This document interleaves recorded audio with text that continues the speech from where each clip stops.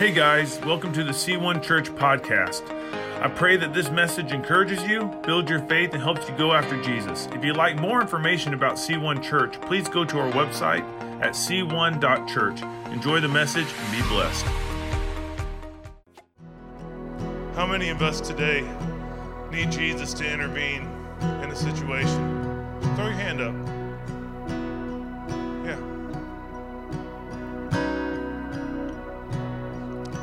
I'm here to tell you He is. It's not a if, it's not a maybe, it's a fact. Jesus said, ask anything in my name. He says that 4 times in 3 chapters in the book of John. Ask anything in my name, and my Father in heaven will do it. We just declared Jesus. And we're going to stand on the Word of God, because how many of you guys know the Word of God is true? The Word of God is true. Let God be true and every man a liar. And the enemy is a liar. And sometimes we just got to call him on his crap. He is a liar. He is a prince of lies, and everything that comes out of his mouth is a lie. I don't care how much it sounds like the truth. I don't care how much it looks like the truth. I don't care if he's throwing facts in there. It is a lie. But God, He speaks truth, and He is moving. When we declare in Jesus' name over situations, over needs in our life, it might not seem in the moment, but that's where faith comes in. We fight on our knees in a different realm, and it moves mountains. The Bible says in 2 Corinthians chapter 10, I believe, it says the weapons of our warfare are not carnal, but they have divine power. That means they have godly power to tear down strongholds. And when we declare in Jesus' name, we are fighting battles that we can't win, but God has. And that's what we just did. And we're going to walk out of here today, not fighting for victory, but we're going to walk out knowing that we are fighting from a place of victory.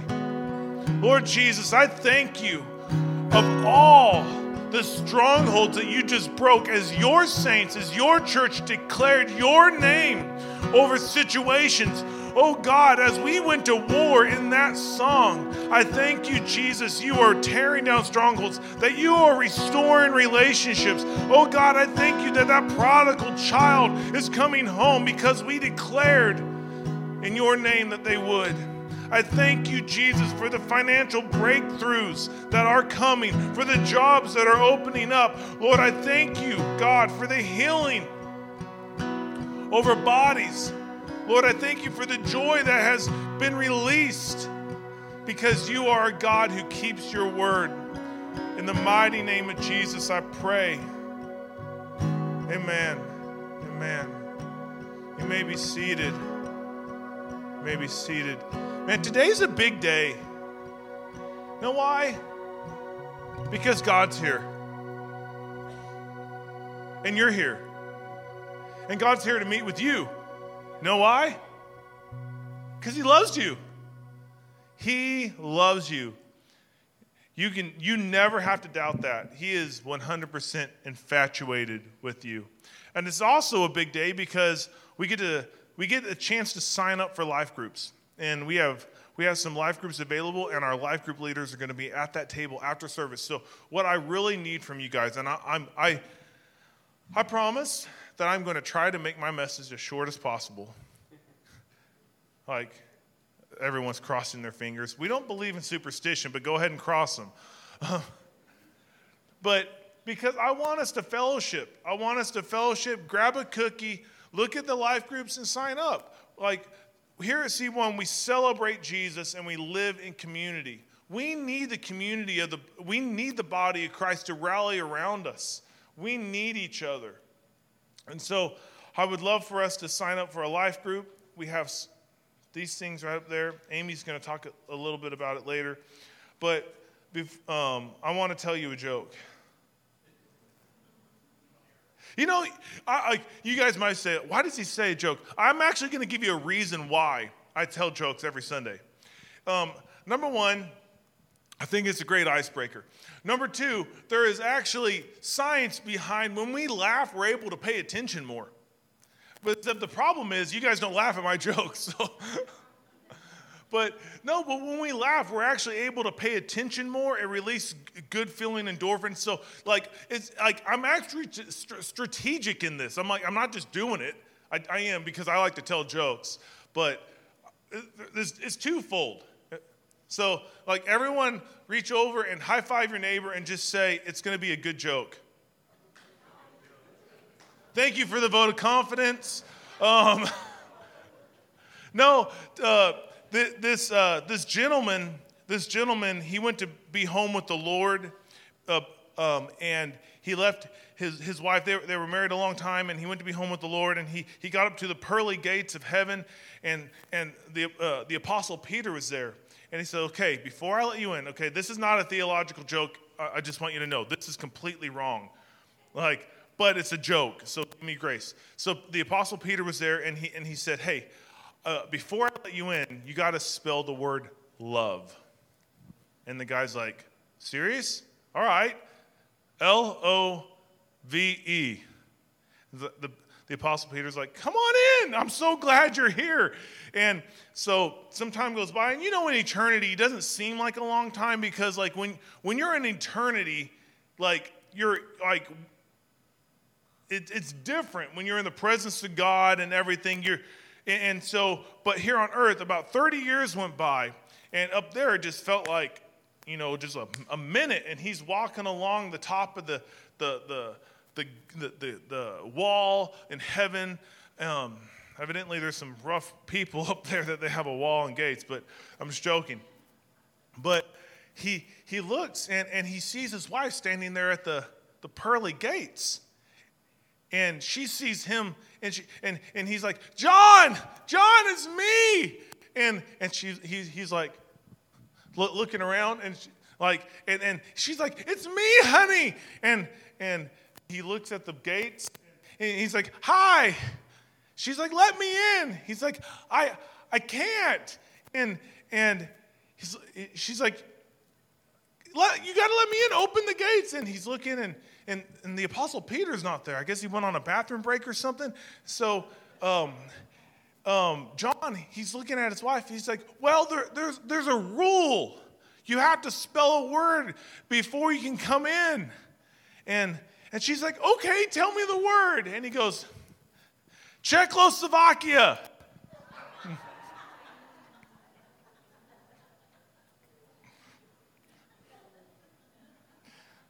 No, I remember in grade school, I always had really great respect for the people in the spelling bee who would misspell words intentionally so they didn't have to participate. Like the guy that gets out in the first round, and he gets up there, and they're like, your word is cat. He's like, K-A-T. And you're like, wow, that guy just did that to get out of the spelling bee. He walks past you, and he's like, I know there's 2 T's.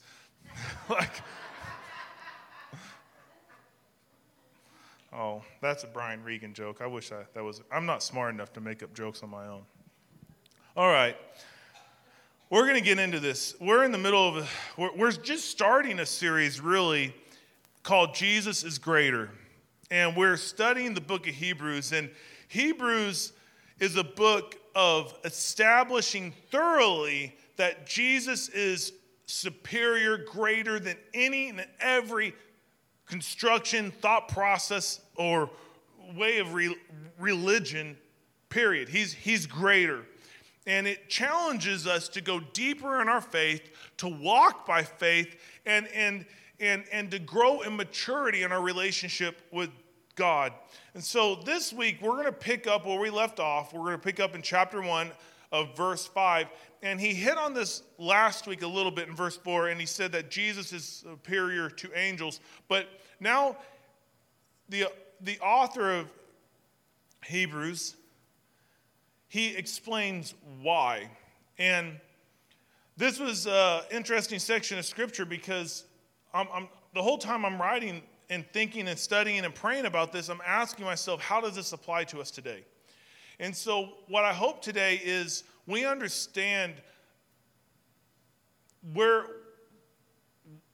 how great Christ is when we look at the realities that there are spiritual realities out there.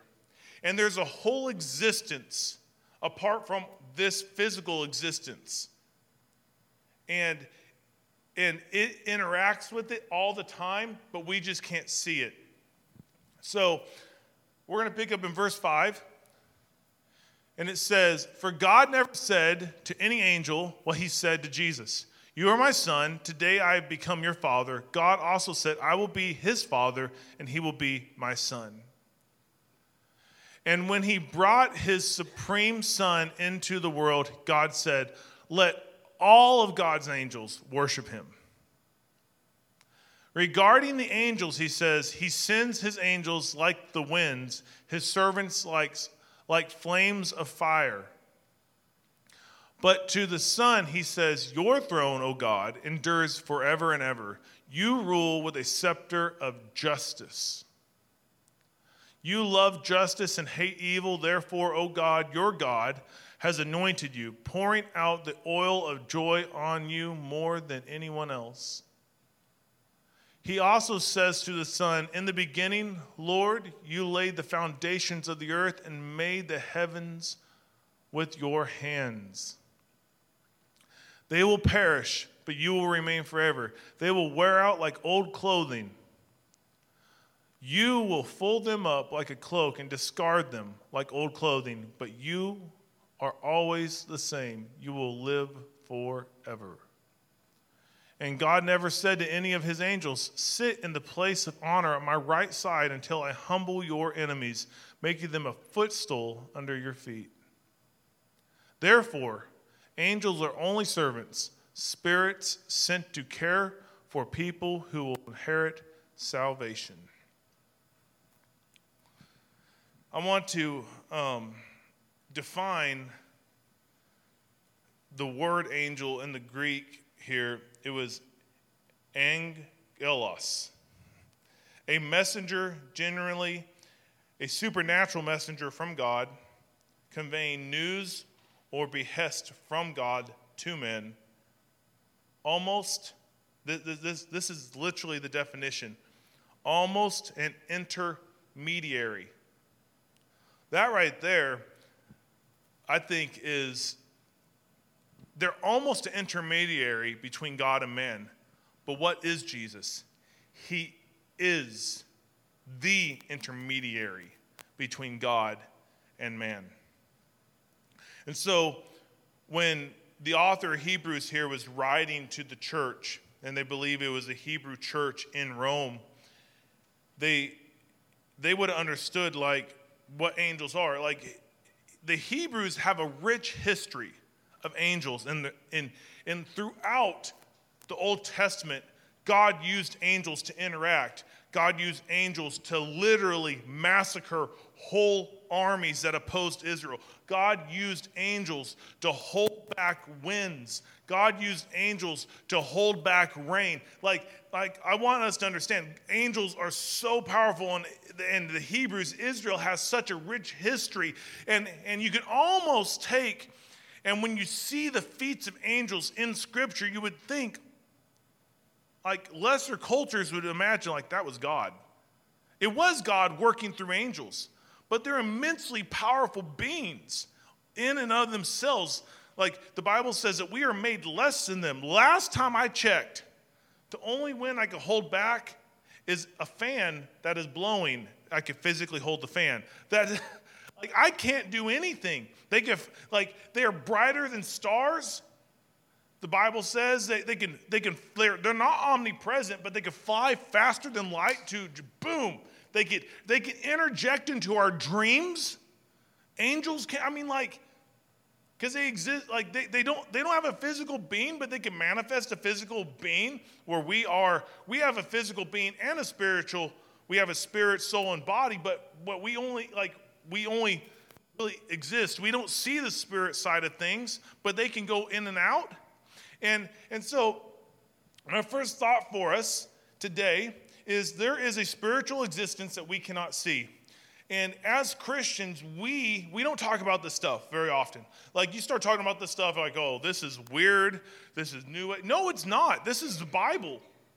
There is a spiritual existence that interacts with our lives that we cannot see as Christians. And we need to be aware of it, because when we fight, we don't fight here on earth. We fight our battles in a realm that we can't see, and we believe in faith because of Jesus' name that we are moving mountains that we can't see, and the spiritual realm interacts with the physical realm, but the way the physical realm interacts with the spiritual realm is through our prayer and praise. That's how we interact with it. But all the time, you'll see things. Like, I have so many stories of the physical interacting with the spiritual. One being when my uncle, he was in the military, he was in Africa, he brought back a mask that he didn't think anything of. And it was like, it was a souvenir and he gave it to my parents. And he was over there. I forgot what he's for, but he brought back this mask, and my mom thought it was hideous, so she didn't want to offend him, so she hung it up in the washroom, the laundry room, but that room was right next to where she prayed. So that room shared a wall, and so my mom would go into here, and every time she went in there, and you gotta understand. When my dad hangs something up on a wall, my dad is a construction worker. He's done everything in construction. He nails things into studs, especially like heavy, big wooden mask, because it would mess up the sheetrock. So it was into a stud, the nail, but every time she would go in there and pray and intercede and do warfare, that mask would fall off the wall. Every single time, it would fall face down. And this happened for like a month, like 30 days in a row. They hung it up, and then she would go in there and pray, fall off the wall. They hang it up. She would walk in like, what in the world is going on here? And come to find out, they did some research, and this is before the internet. This is before they did some research. They asked my uncle where he got it and all this stuff. Come to find out, it was a traditional witch doctor's mask from a certain tribe. And so with that said, my parents burned it. They just threw it in the fire and burned it, and then they went through anointing the whole house, But the reality is there is a spiritual existence out there. We don't have to be afraid of it because of Jesus, but there is a spiritual existence, and the author of Hebrews here is trying to establish right out the gate the superiority of Christ in every existence. Jesus reigns supreme in our earth and the spiritual existence that affects our earth and the heavens that we can't. Jesus is superior. And the Hebrews would understand what angels can do. The Hebrews would understand this. Let's just, I'm going to just read some of their feats throughout Scripture. They hold back wind. They've held back rivers. They've massacred armies. They are very wise. They've given wise counsel. They interact with us. They care for, which is interesting. Angels care for our existence. They can hold back rain. They've literally caused plagues. They've caused droughts. They are eternal. They can shine brighter than the stars. Get this. When Satan got thrown out of heaven, you think Jesus intervened. He didn't. You know who threw Satan out of heaven? Michael. Like, another angel kicked Lucifer out of heaven. Like, they're powerful. And God did not even intervene with Lucifer until the Garden of Eden. That was when he pronounced a curse on him. And know why? Because he messed with us. That's how much God loves us. When the enemy messed with us, he's like, you stepped a little too far. Like, I was just going to kick you out and let the angels do my bidding, but now I'm going to intervene. 2 angels completely and utterly destroyed Sodom and Gomorrah. Like throughout Scripture, they've caused people to go blind at will. They've spoke, you will be mute, and people have just like they have power. Angels are majestic. I want us to get this. The Apostle John, who is called John the Beloved, John the Revelator, John the Apostle, the author of, 5 books in the New Testament. John, Jesus' best friend, saw Jesus on the Mount of Transfiguration in glory. I want you to understand this. He saw Jesus, Peter, James, and John. They're up there. They saw God. They didn't know what to do on the Mount of Transfiguration. They're like, okay. They were froze because they saw the glory of God, and he's talking to Moses and Elijah, and they're like, what do we do? And yet the same John who in Revelation 20 sees an angel in glory falls at the angel's feet and worships because it was so majestic. And what did the angels do? Get up! Do not worship me. Do not worship me. I'm a fellow servant with you. So they're servants just like we are, but if we encountered an angel in his glory, I don't know what we would do. John fell at its feet. They're majestic.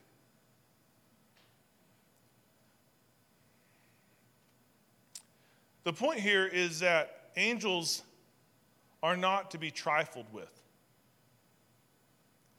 They're powerful beings. And yet the author of Hebrews, who many scholars believe is the preacher Apollos from the book of Acts, I don't know, but he fits the bill. The author here is saying Jesus is superior. Angels are servants. Jesus is the Son. Know who else is the son and daughter of God? Us.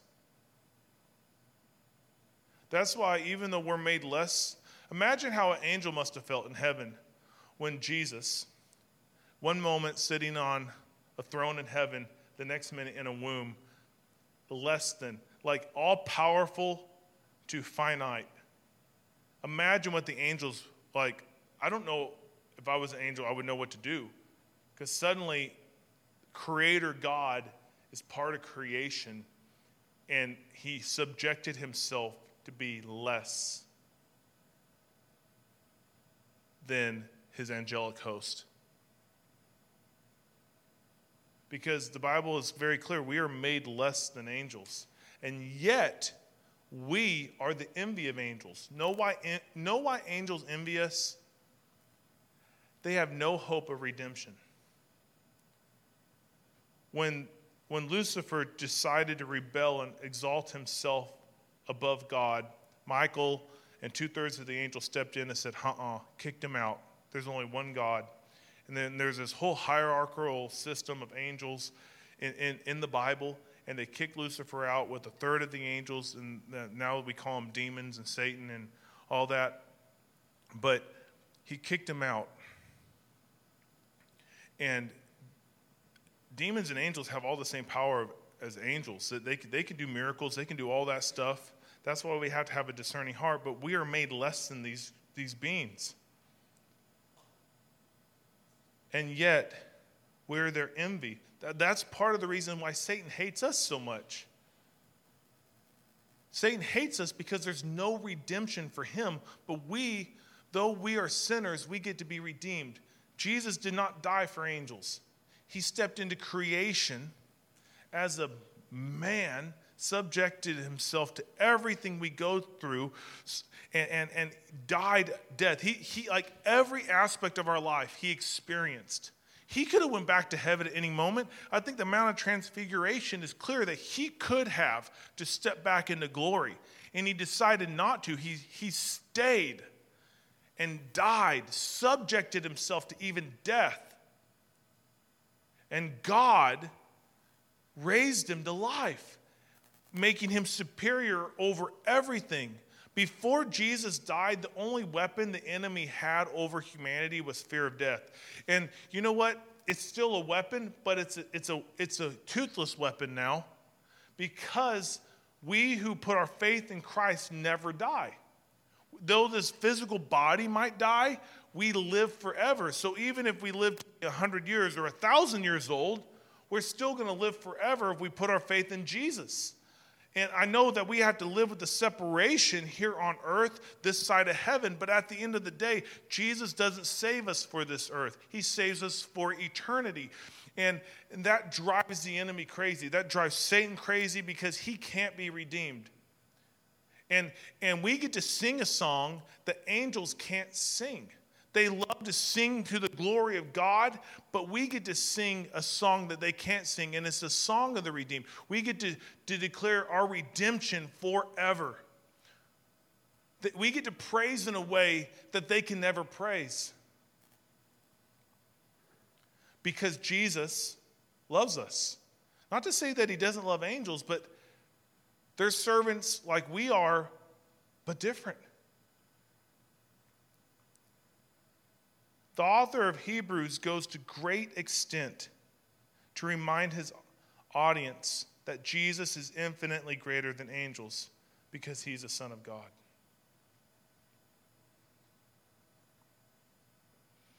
And he turns around and says, hey, they're only servants like we are.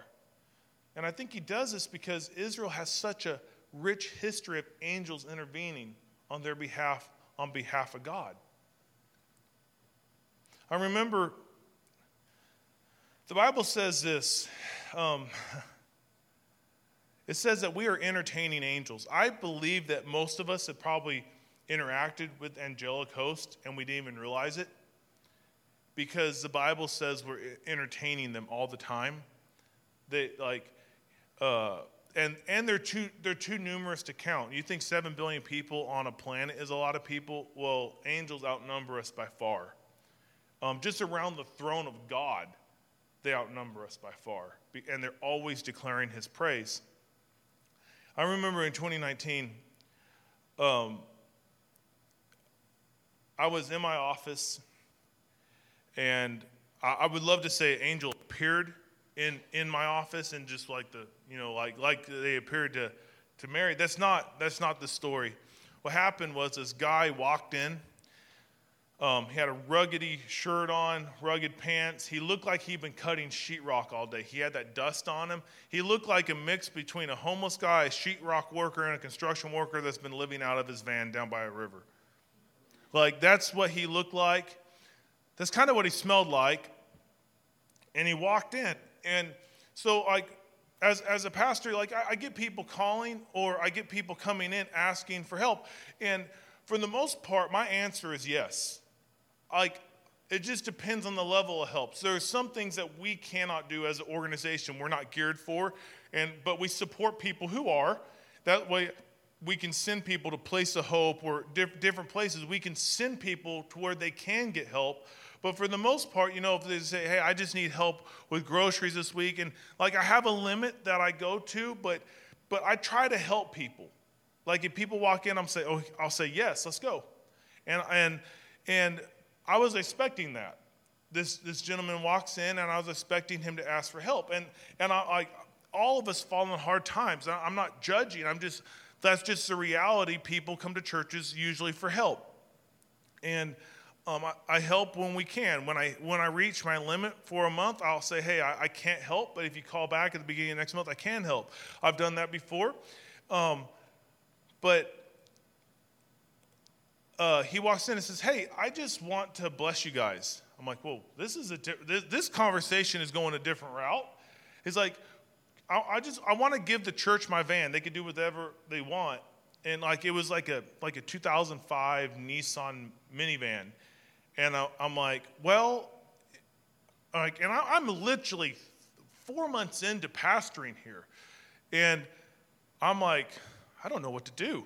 I still would probably have that response, but I could probably polish it up to where it makes at least look like I know what to do.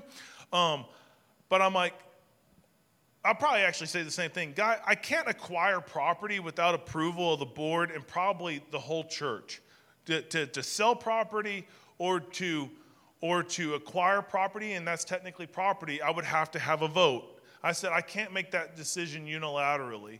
So I thank you for your offer to give us a minivan that runs good and everything, but I can't do that. He's like, well, do you know anyone who could use it? Because I don't need it anymore. And I'm like, well, that's off the top of my head. No, I don't know anyone. I'm just now getting to know the church. I'm still learning names, and so he's like, oh, that's fine. And so we just start talking, and he's sitting there, and then he says something that, like those moments when people say something and it makes your eyes roll in your head, and you're praying to God that you didn't roll your eyes physically. Like, he says, dude, I got to be honest, I've been in heaven before. And I'm like, all right, this guy's off his rocker. Oh, here we go. And I'm like, oh, really? That's interesting. That was my response. But I'm like, oh, this guy's crazy. And I'm like, and something happened that I did not expect to happen. I got a check. Like a Holy Spirit gut check. And then this thought went through my head. Who are you to discount this man's testimony? I'm like, where did that go from? Because I'm not saying that people haven't gone to heaven or anything like that. I'm not saying that people haven't. Clearly, it happens. Like, the whole book of Revelation is a vision of heaven, pretty much. And so, even Paul said he's had visions of heaven. He's gone to, with that said, sometimes it's made up. Let's just be honest. Is people making things up? But I got that gut check, and so I leaned in. I'm like, okay, I'm going to pay attention. And this guy was speaking as if he lived it. I'm like, okay. And then we're talking, and he gets up, and he walks over by my desk, and he looks at a picture of my family, and he said, and he just stopped what he's saying, and he got so specific. There are things that Amy and I have been praying for that no one else, to this day, people still don't know what those are. And we pray for it. And he prophesied, and he basically said, it will come to pass. Do not doubt the word of God. I was like, number one, that could be a word of knowledge. That could be the gift of the Holy Spirit. He's like, I'm here to tell you. And he goes off, and it was 3 specific things that we hadn't told a single, not even our parents. It was just between Amy and I, 3 specific things. And he says, do not doubt the word of God. And I'm like, oh. And at that moment, I had this thought, is this guy an angel? I almost straight asked him that. Because angels, the Bible's clear, is a messenger to do God's bidding.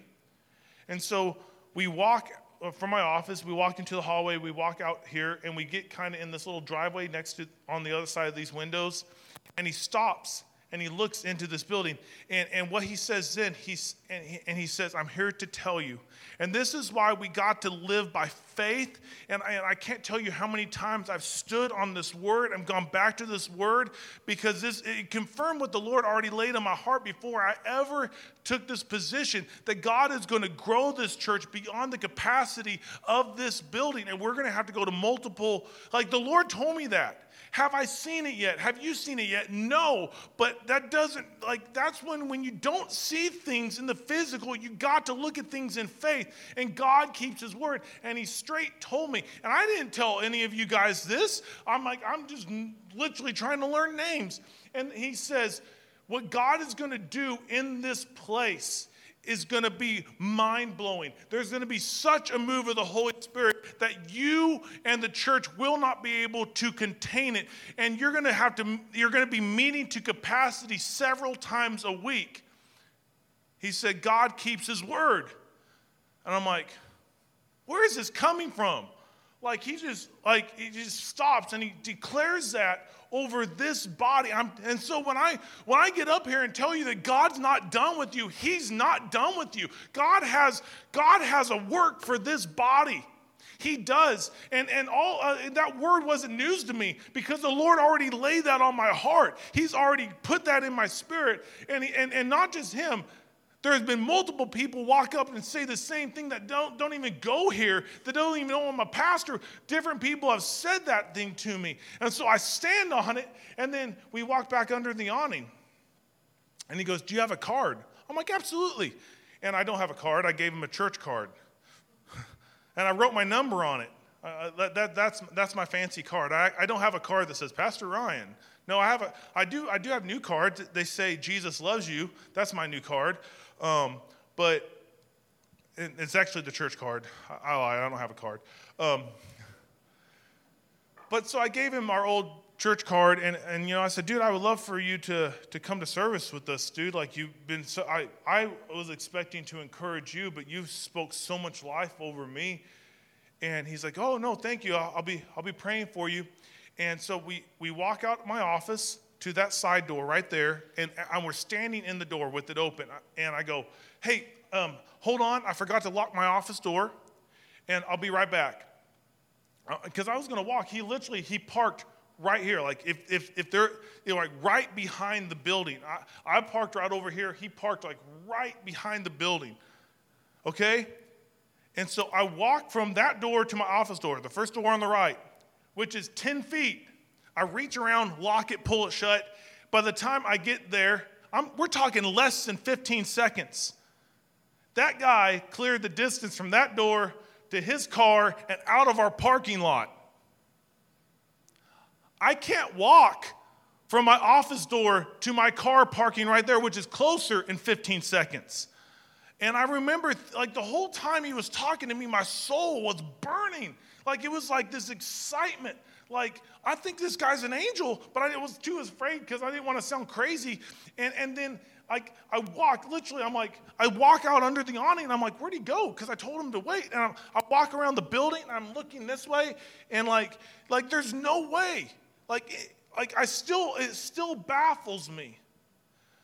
I say that to say he was doing the bidding of the Lord, who is far superior than him. Like, he was about to give us a car that he just made disappear. Like, now part of me wants to I'm like, man, I wonder how long that car would have lasted.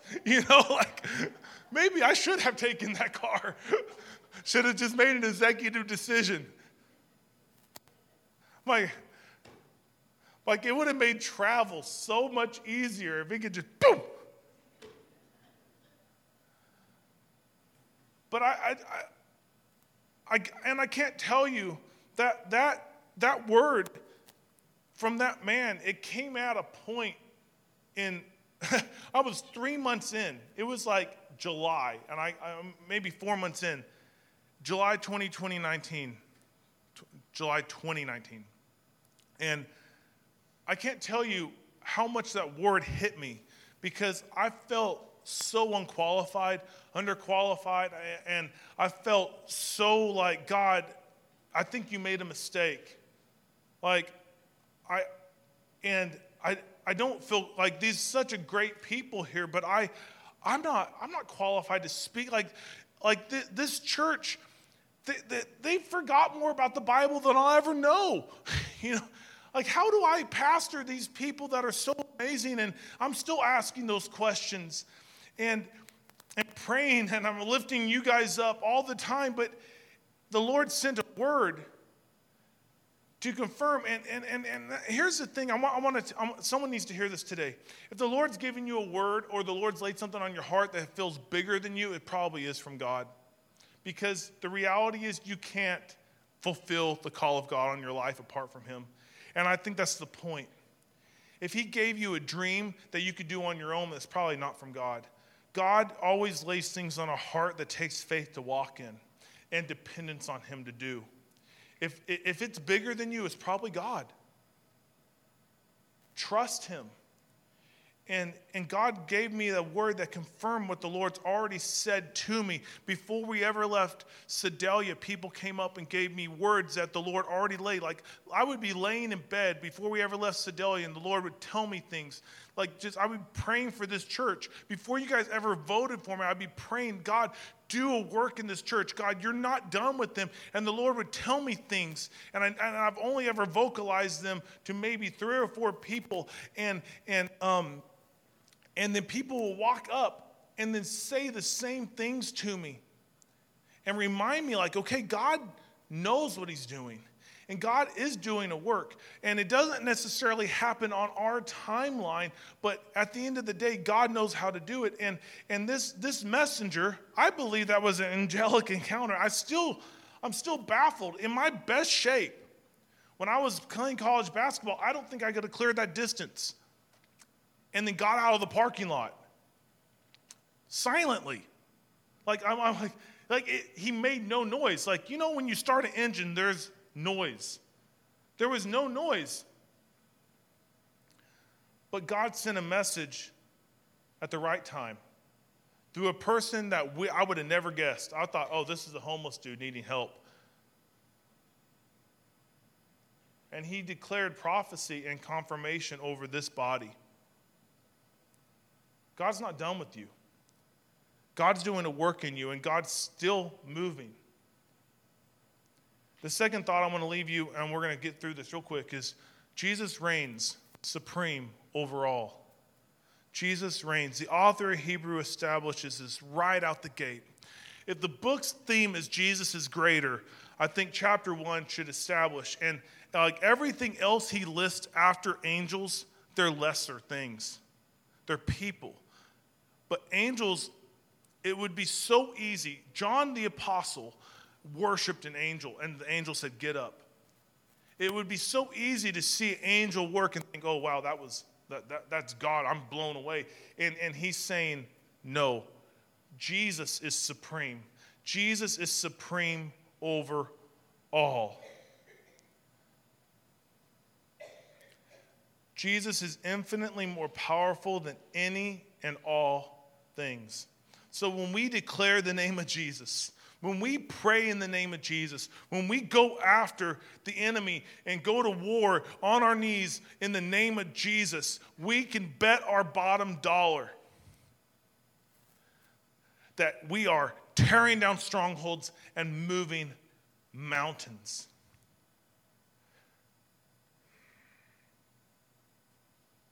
Think on this. God calls Jesus son. He doesn't say this about one angel. Yet, we who are lower than angels and their whole spiritual hierarchy are children with Jesus of God. I want you to think about this. When you think about, like, angels are technically superior beings, and yet we are children of God because of Christ. And because there is a spiritual reality that affects our reality, we got to fight different.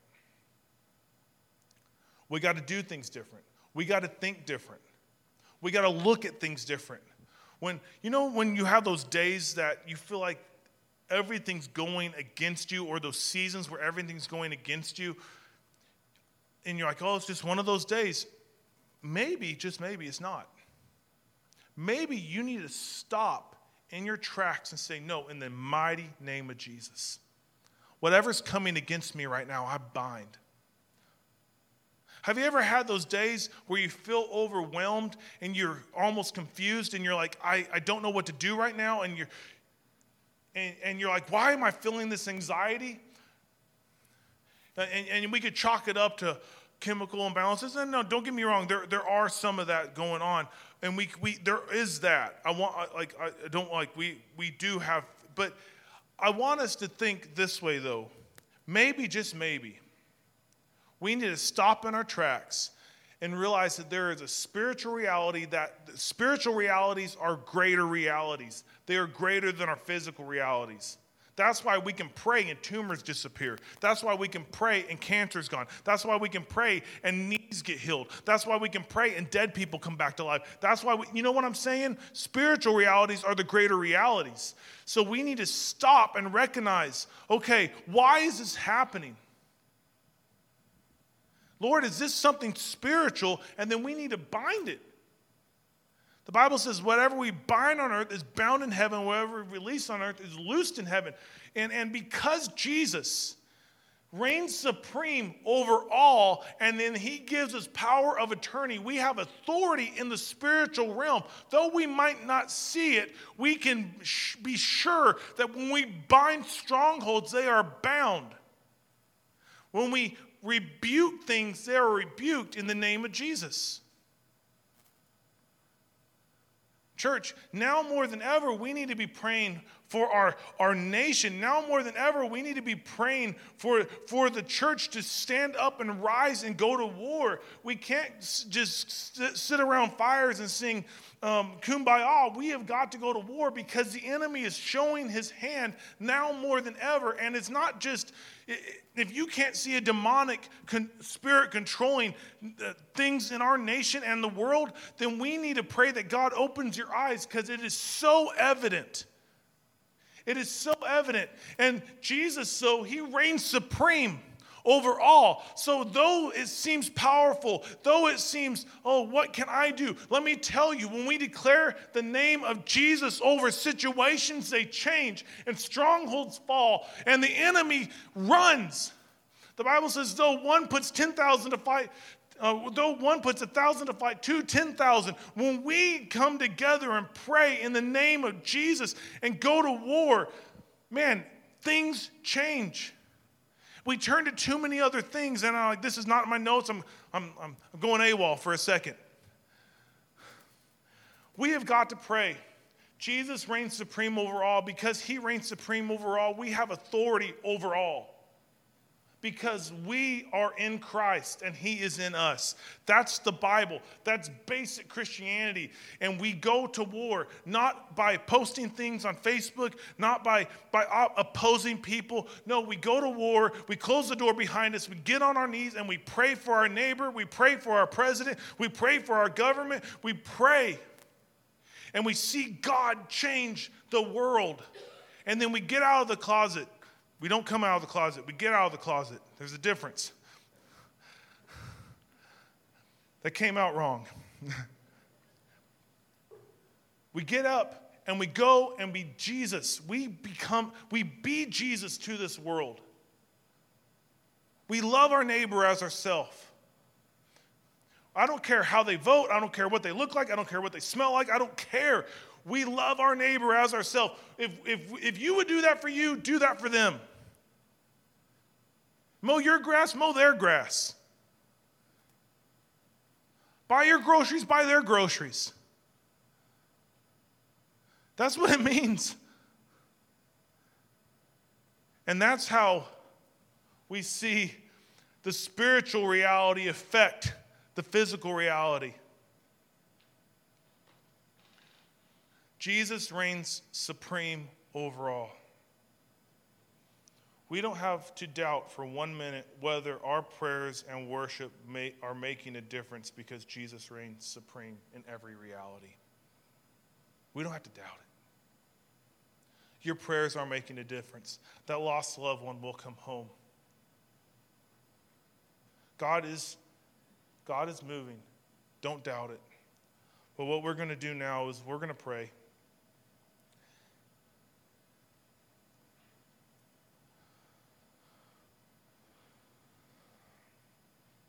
Maybe we just need to pray for just a second.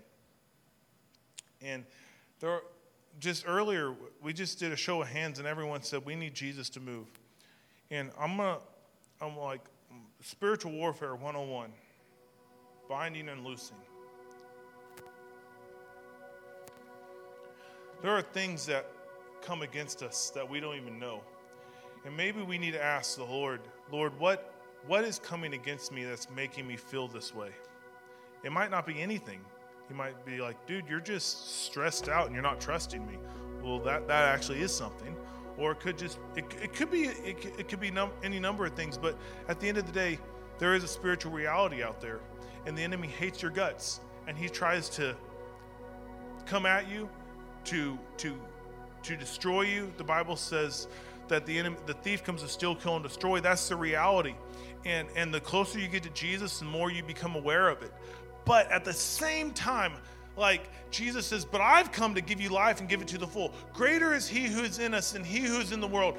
Jesus is infinitely more superior. So we can look at the size of our opposition, or we can look at the size of our God and say, you know what? God is greater, and I'm going to go to him, because though I feel this way, I'm going to go to him.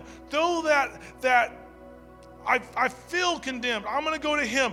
Though I don't know why I feel opposition right now, I'm going to go to him. We go to him with everything, with every single thing. We could bring it before the Lord. The Bible says, don't be anxious for anything, but in everything through prayer and supplication. Supplication means I'm going to bring this to God.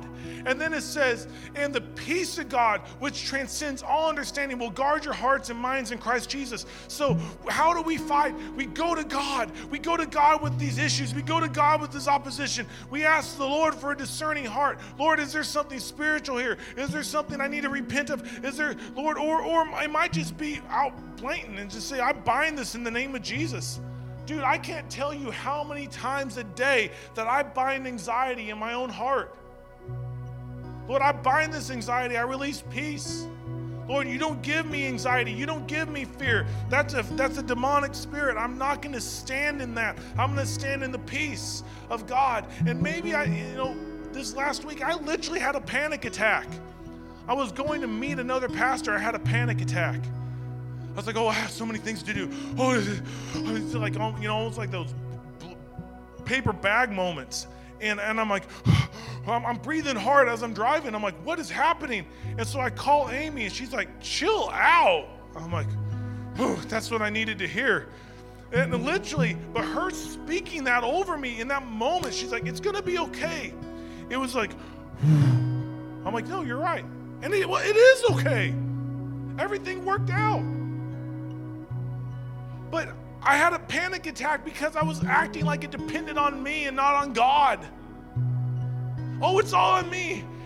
What if no one signs up for life group? Who cares? I technically care, but I want people to sign up for life groups. But at the end of the day, I can't make people. I want people to live in community because I understand the benefit of community. But at the end of the day, I'm not going to judge you I'm not going to look different at you. I understand it, and we make it available, but it's up to you. But I was putting it on me, and God's like, no, stop. That's not on you. That's not on you. It's on me. I'm like, oh. And then peace came over me. There are spiritual realities that come against us, though. When we turn to God, and He brings the solution. He brings hope. He brings peace. So what I really want to do as Pastor Andy leads is I want us to pray.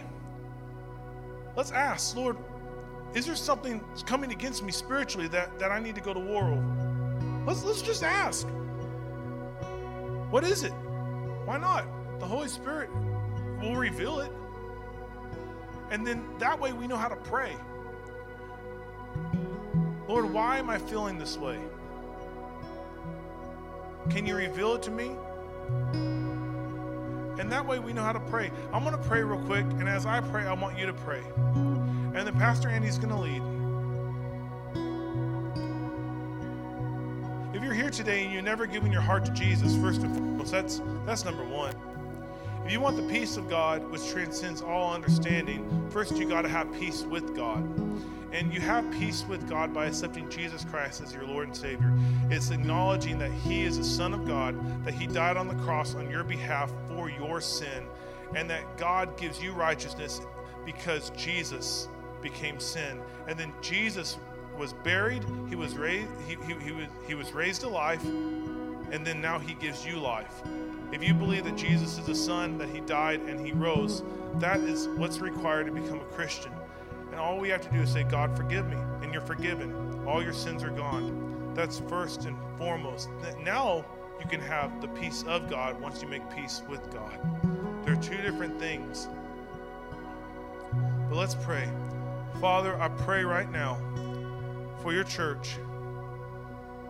Lord, I pray, Lord, that you reveal things in our minds. Lord, if we're under opposition, if we're under attack, I pray that you will give us divine strategy of what to bind and rebuke, of how to pray in order to see your kingdom come, your will be done in our lives. In order to walk in freedom from the attack, Lord Jesus, you are very clear. In this world we will have trouble, but take heart, you've overcome the world. You are supreme over all realities. You're supreme over this, and you're supreme over what's coming against our spirit. And Lord, I pray that you will reveal to us so we know how to pray. So reveal how to pray for lost loved ones. Reveal how to go to war on their behalf. Reveal to us divine strategies of how to pray. Lord, I thank you because you are a good God, because you are a faithful God.